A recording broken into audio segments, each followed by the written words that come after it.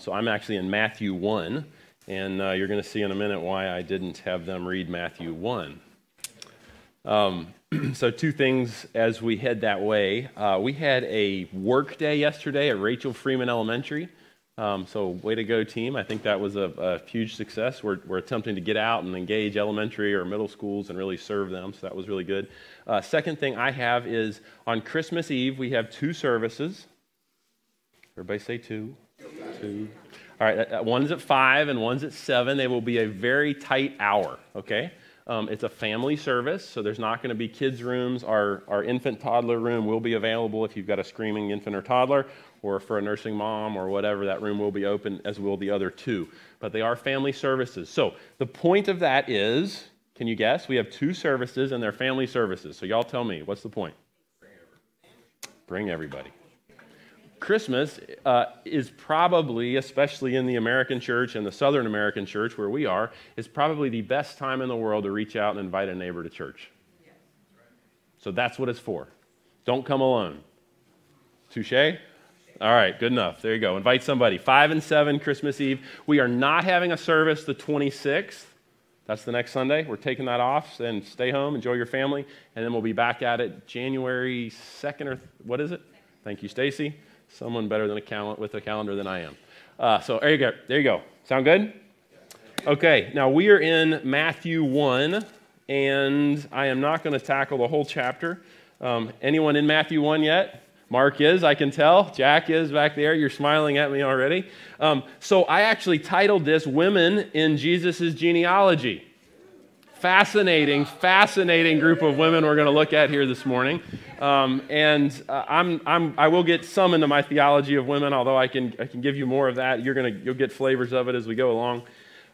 So I'm actually not going to read this whole thing because it's very dry. But let's set the table with a couple things as we head into this. First off, Meg put it in her email. I don't know if Meg's here. I think I saw Meg earlier.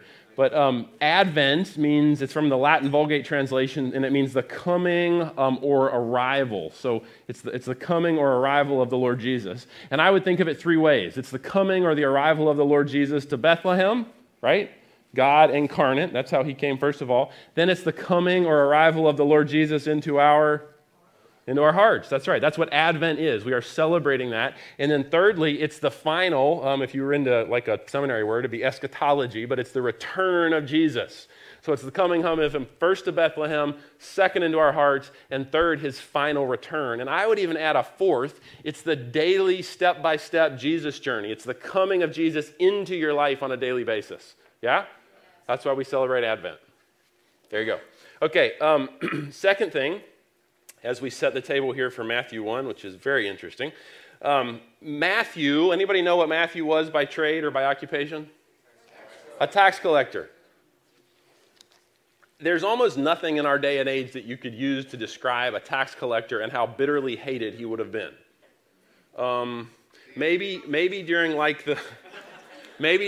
if we were to rewind the clock a little bit to the McCarthy era or the Cold War era, and you would have had somebody who was working, for the enemy, sort of, and then also skimming off the top and stealing from you, you might get an idea of how hated a tax collector would be. So he's working for Rome, and we all hate taxes, right? It's very funny to me that tax avoidance is highly lauded and tax evasion is illegal. But regardless, so in Matthew's day, he goes to collect Roman taxes, and he adds 10, 15, 20%, whatever he can get on the top of that. And guess what he does with it? He keeps it. Everybody hates him. I mean, hates this guy. Like, would do anything they could to run him down in the street with their horse or wagon or whatever they were doing. So now, here's the question. Why would Jesus pick this guy to be one of the 12? And I don't think you can fully grasp what we're about to read unless you get this. Why would Jesus pick this guy to be one of the 12? He's very detailed. I love this section, by the way. I mean, I love this section. I mean, this is amazing. Way to go, that section. Okay. All right, so why Matthew? Okay. What were most of the other disciples by trade? Do you think fishermen could write very well? Do Do you think fishermen were used to even collecting thoughts and making them cogent and putting them down on paper? I think that one of the things absolutely beautiful, if you went to the calling of Matthew, is when Jesus called Matthew, and Matthew stands up and he leaves everything behind, all of his wealth, which he would have been wealthy, all of his family, everything that Matthew walks away from. I think Matthew got up, chose to follow Jesus, and he carried one thing with him: his pen. There you go. So I am convinced that the reason Jesus grabbed Matthew is not only because he knew what was in his heart and he knew he would become a powerful disciple, but from the beginning, Jesus had it in his heart that Matthew would write all these things down. So Matthew is a hated Jewish man. Fascinating. All right, let's start reading. One more thing. Is it not weird to start a book with a genealogy? I mean, how weird is that? I mean, who would do that?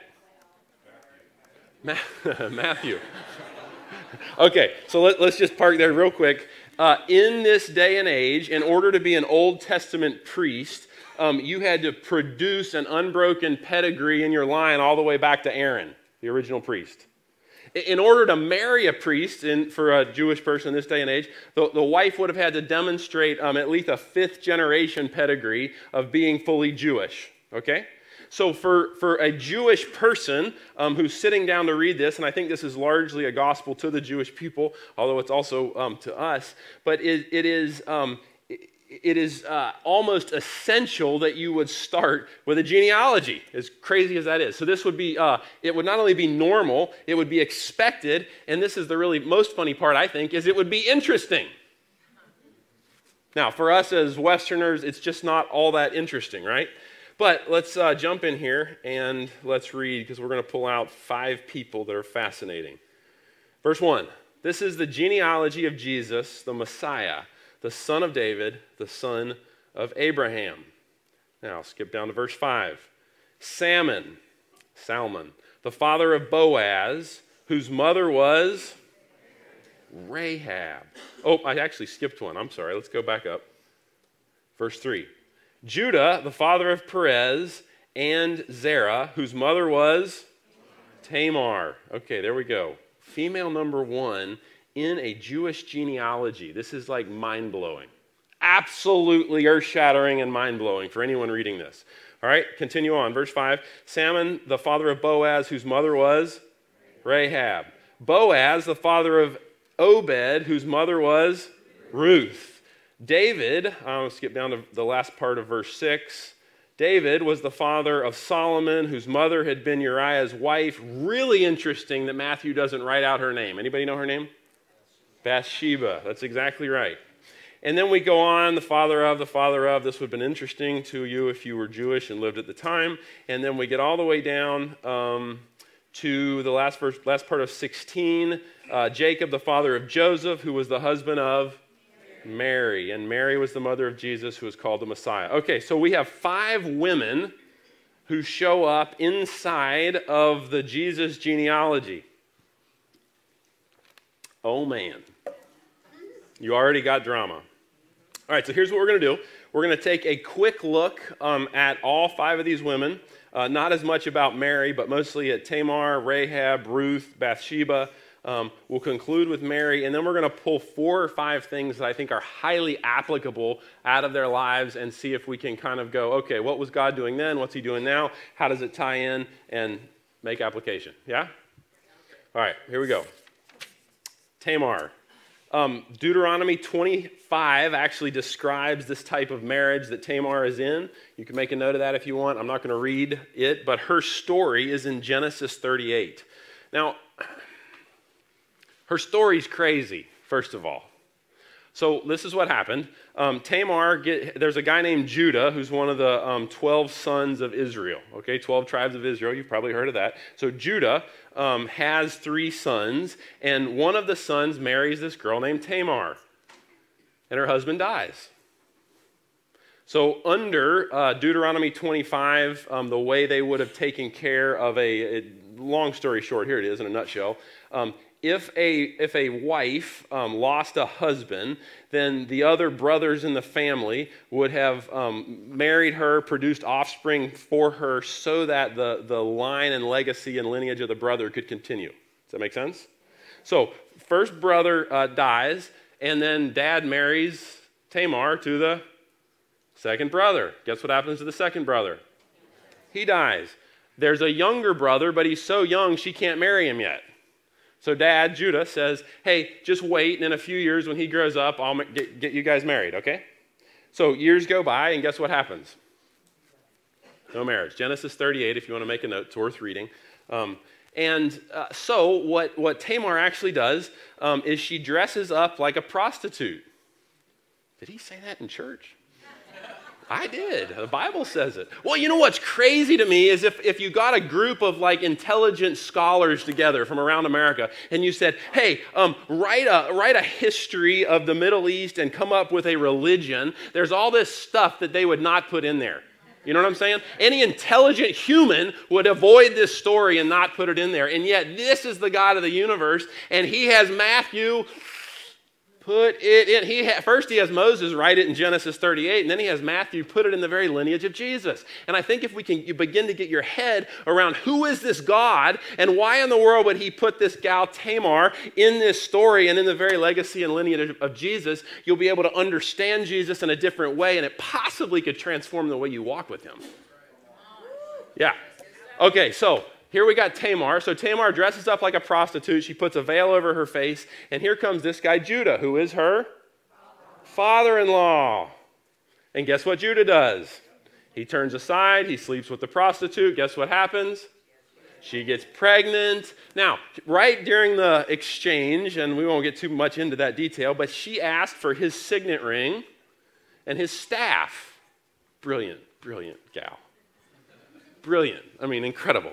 So she gets his signet ring and she gets his staff. Then she sneaks off, and she'd ask for, I think, a goat or a sheep as payment. He tries to send payment to her after the fact. She's not there. She's disappeared. But some months later, all of a sudden, Tamar is showing. So old Judah, being the righteous man that Judah was, finds out about this and said, haul her out and burn her. You believe that Jesus would put this in his legacy and lineage? This is like soap opera. There is a point. So he says, haul her out and burn her. So on her way to get burnt, she goes, ta-da, here's the signet ring and the staff of the man who did this to me. And Judah has a public repentance, like, and he actually goes, she's more righteous than I am. It's all in Genesis 38. It's worth the read.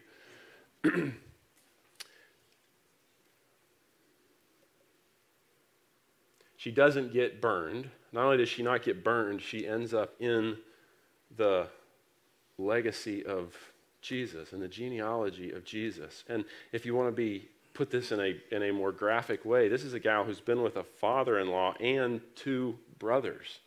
That is crazy. God is not afraid of the messy journey of our human life and experience, let me assure you. He will put it right out there. And let me also say, I'm going to say two sides of this coin. And I don't mean to be offensive, but on the other hand, I think the gospel of the Lord Jesus, when you really understand it, is offensive.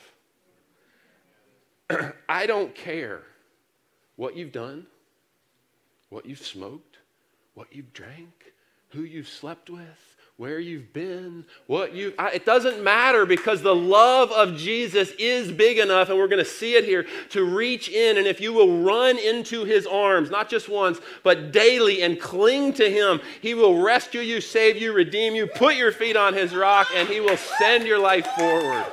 That is his heart. Same sense here. I don't even care who you've hurt or how you've hurt them or who you've abused. He can redeem if you will run into his arms. Flip it. I don't care how bad it's. I'm not saying I don't care. What's a better word than that? It is not germane to the situation how abused you've been, how hurt you've been, how undignified you've been treated, how ugly you've been treated, how you've been set aside or cast aside, because if you can run into the arms of Jesus, not just one, but consistently, he will work to redeem and restore and set your feet upon his rock. That's the gospel message. That's the Christmas season. That's what this whole thing is all about, is him setting his feet, our feet, on his rock if we're willing to run to him again and again. Amen? Somebody's going to say, I can't believe Pastor Michael said that. I can't either. I can't either. Okay. Interesting. Let me just make a little point here since we've just talked about Tamar. Revelation 5:5 says, the Lion of the tribe of Judah. Now, who's Judah?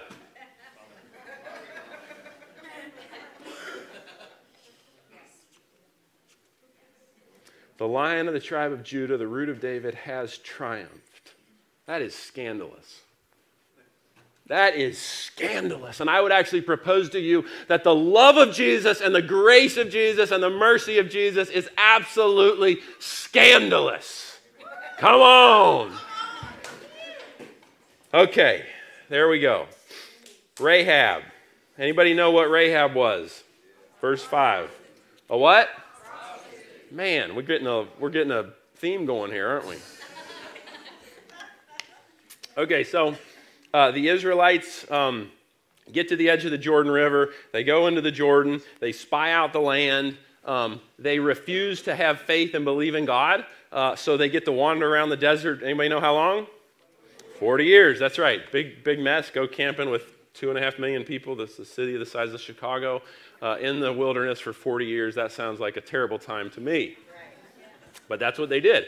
So they come back around, and then Joshua and Caleb and some other spies go into the land, and there's a city called Jericho. Long story short, there's a lady named Rahab who welcomes Joshua and Caleb into her house, and she actually protects them from the king of Jericho.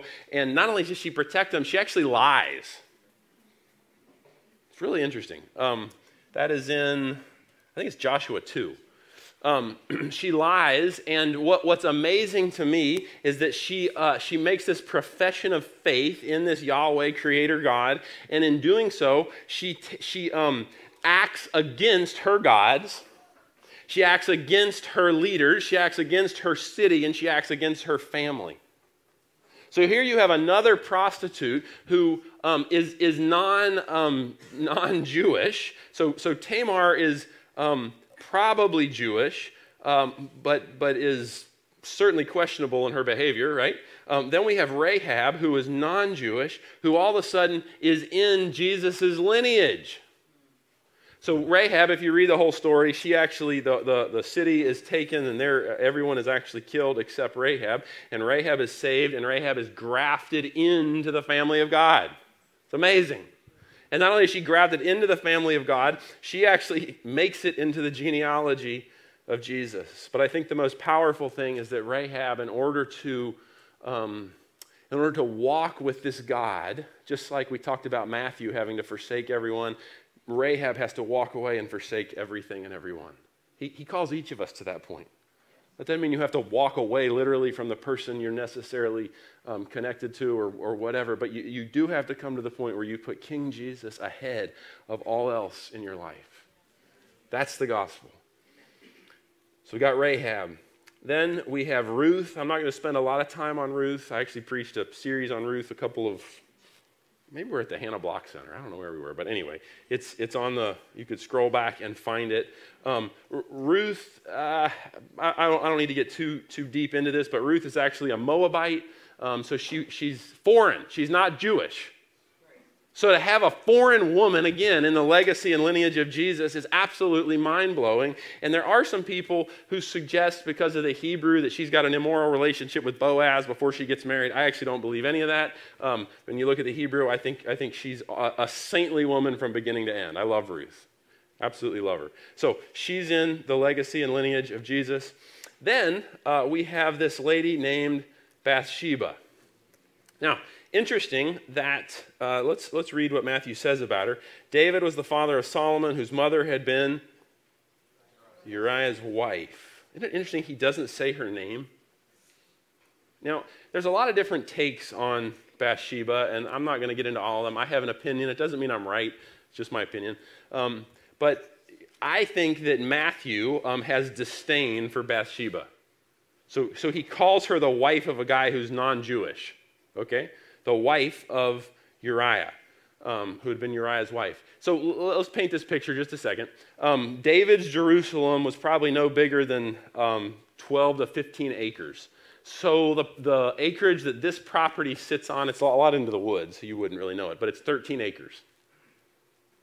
Let me say that again. David's Jerusalem is 12 to 15 acres. This property sits on 13 acres.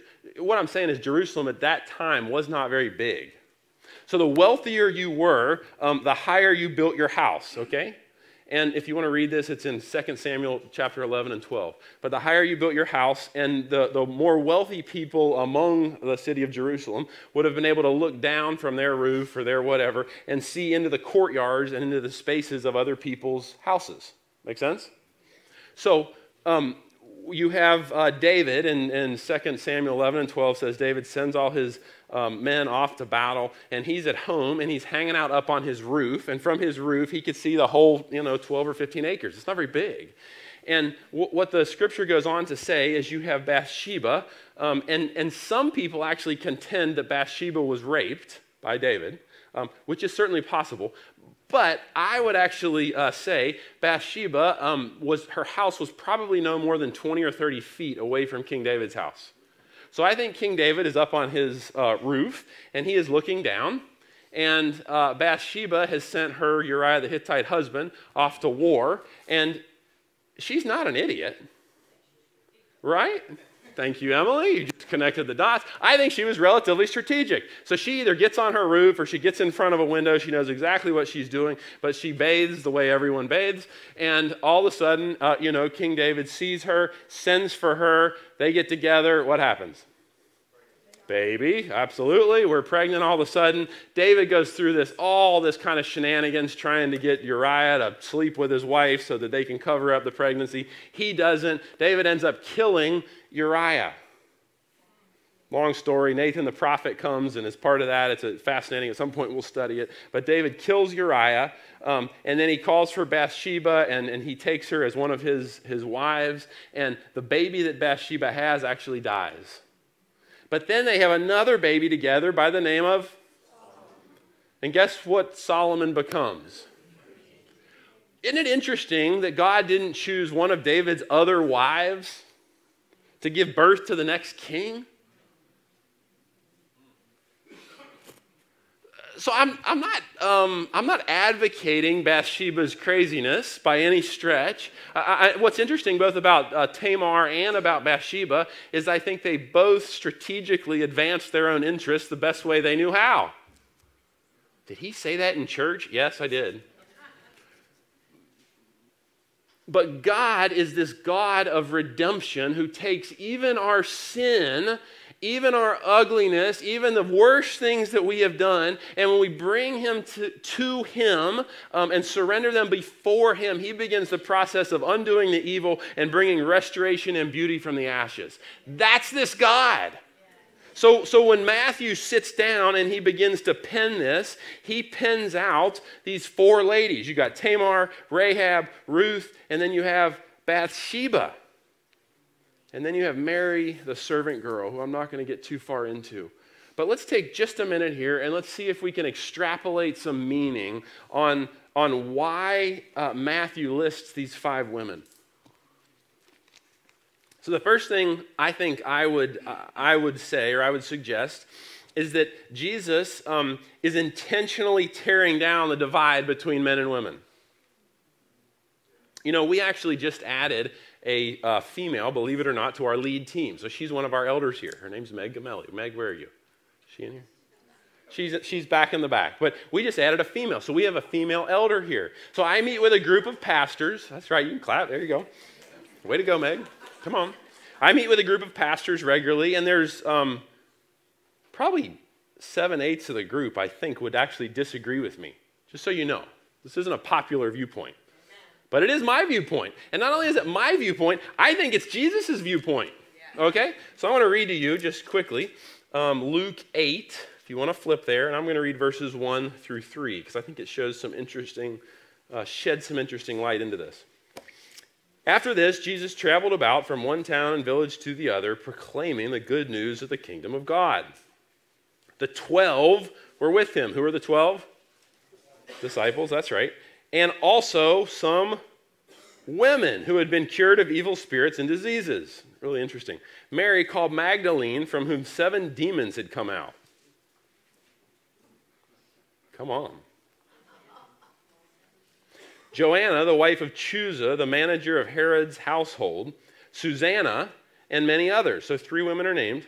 These women were helping to support them out of their own means. I love Jesus. I love Jesus. Who supported Jesus?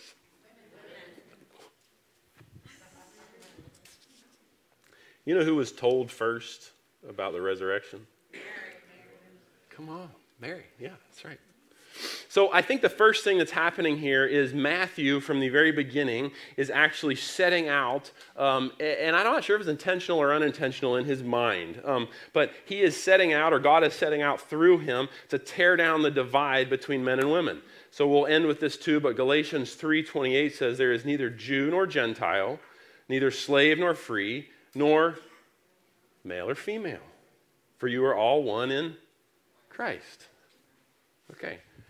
I'm not going to dig fully into my theology of women, but I believe in having women pastors. I believe in having women as elders, and I can take you through New Testament theology on that if you want to do that. I can also recommend some books for you, and I also preached on it once. We could dig it out and find it if that's important to you. So number 1, Jesus tears down the divide between men and women. Second thing Jesus does is he tears down the divide between Jew and Gentile.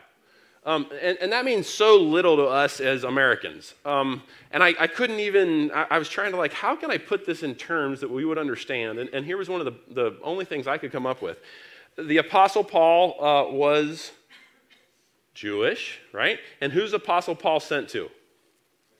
Gentiles. Okay.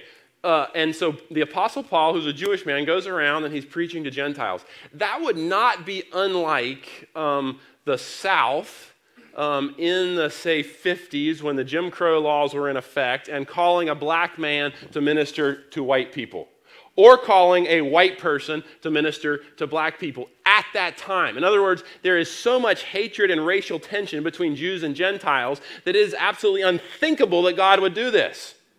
It is profound. So there is this beautiful thing that God does. It's like Jesus breaks all the rules. He breaks all the molds. He breaks all the divides, and he begins to bring his family together in this beautiful way. We have is Catherine here today? No, I love Catherine. She's not here. She's an African-American friend of mine, and I've known her for, 10 or 11 years. And when I see Catherine, I grab her, and she and I have this real short breath prayer. It's just this really short thing. Lord, would you build a multi-ethnic version of your church here in Wilmington, and would you do it through us? We've prayed it every time we see each other for, 10 or 11 years. And but that is, I am convinced, God's heart. So, Matthew, number 1, abolishes the divide between men and women. You get to see God's heart right there. Matthew intentionally tears down the divide between Jew and Gentile. So any ethnic division or separation, because you have Ruth and Rahab, who are Gentiles, that's right. And then you got Bathsheba, was at least married to a Gentile. But then you have Mary and I guess Tamar. Would have both been Jewish. So immediately you have Jesus coming to earth. You have Matthew writing about it, and he's going, I'm going to take down the divide between men and women. I'm going to take down the divide between Jews and Gentiles. And then the third divide that comes down is fascinating to me. So think about Mary for a second, and think about Ruth. What are they? They do almost everything right, at least what we read. What? They're saints. Okay, they're saints. And then we have Tamar. We have Rahab, who are both big old sinners. I'm a big old sinner. If you don't know my story, one day you will. I am. I've got a sad, a difficult, hard hole in my journey that the Lord is redeeming and putting back together in a beautiful way.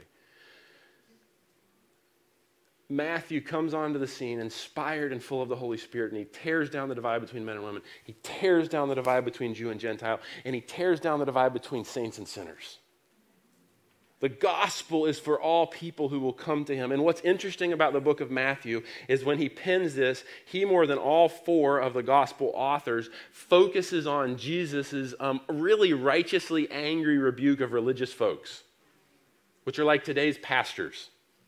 There's a lot of ways to be religious, by the way. You can get religious about your lights. You can get religious about your music. You can get religious about your wreaths and candles. You can get religious about your steeple. Anything that stops being about a relationship with this God and becomes just something we do. Why do you do that? I don't know. It's just what we do. You know, that's religion. That's detracting from the centrality of the cross and the relationship between you and Jesus. It's people. Sabbath, Jesus actually said, was created for people, not people to serve the Sabbath. Same thing with traditions of humans. As long as they are serving us in our relationship with God, great, have a wreath. But the moment they begin to impede that, I'm of the fan, kick them out. So he intentionally tears down the divide between men and women, Jews and Gentiles, saints and sinners. And the fourth thing I think I would point out here is you have all, we won't talk about Mary, but all four of the women before Mary are bold, courageous, intelligent, and I think do the best they can to advance themselves the only way they see fit. Amazing. And then the last thing that I think is possibly most important is at this point, Jesus is the Jewish Messiah. Okay, so who knows how Matthew ends? Anybody? What? Somebody said it. Great Commission. All authority in heaven and earth has been given to me. Therefore, go and make disciples of all nations, baptizing them in the name of the Father, the Son, and the Holy Spirit. So Matthew actually begins with Gentiles, and Matthew ends with Gentiles. See, in this day and age, you have a Jewish group of people who thinks that they are solely focused on their Jewish nation. And what begins to happen, and I think Matthew is key in it, and then Jesus is key in it, because Jesus begins to minister to people who are outside the Jewish nation, and Jesus makes this transition from just the Jewish Messiah to being the Savior of the world. It also happens fascinatingly, and we'll study it at some point, but when Jesus feeds the 5,000, that is a group largely of Jewish people.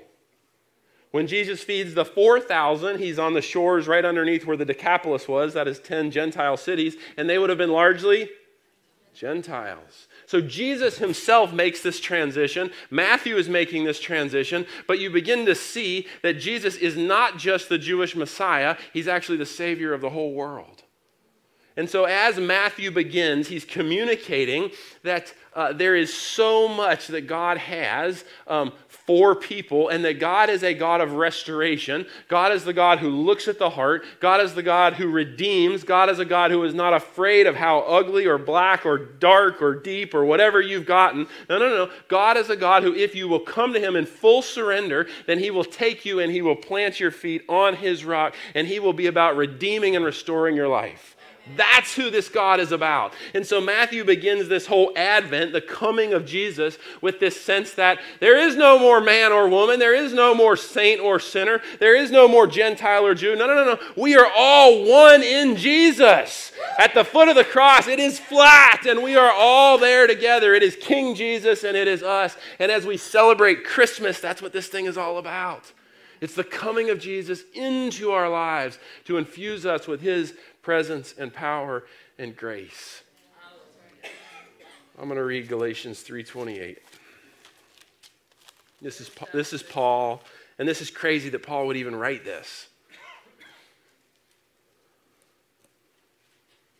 Start in verse 27, Galatians 3:27. For all of you who were baptized into Christ have clothed yourselves with Christ. There is neither Jew nor Gentile, neither slave nor free, neither male nor female, for you are all one in Christ Jesus. If you belong to Christ, then you are Abraham's seed and heirs according to the promise. Matthew is offering, and he begins without even using words. I love this about Jesus because he always preaches with words. He preaches with his life. Even the geography and the land where he lived preaches his name. But Matthew is inviting all of us, saints and sinners, male and female, Jew and Gentile, all are welcome at this table if you will come and give your life to him. Come on. That's what this Christmas season is about.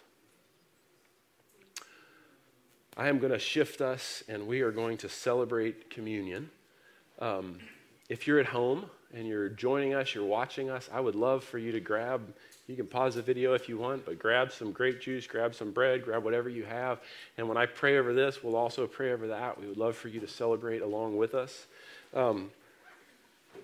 We have some, for those who are being more careful of COVID, we have some little fully wrapped things that we'll make available. But let's celebrate communion. This is the life of Jesus, the death of Jesus, and the resurrection of Jesus as we head into this Christmas season. Amen?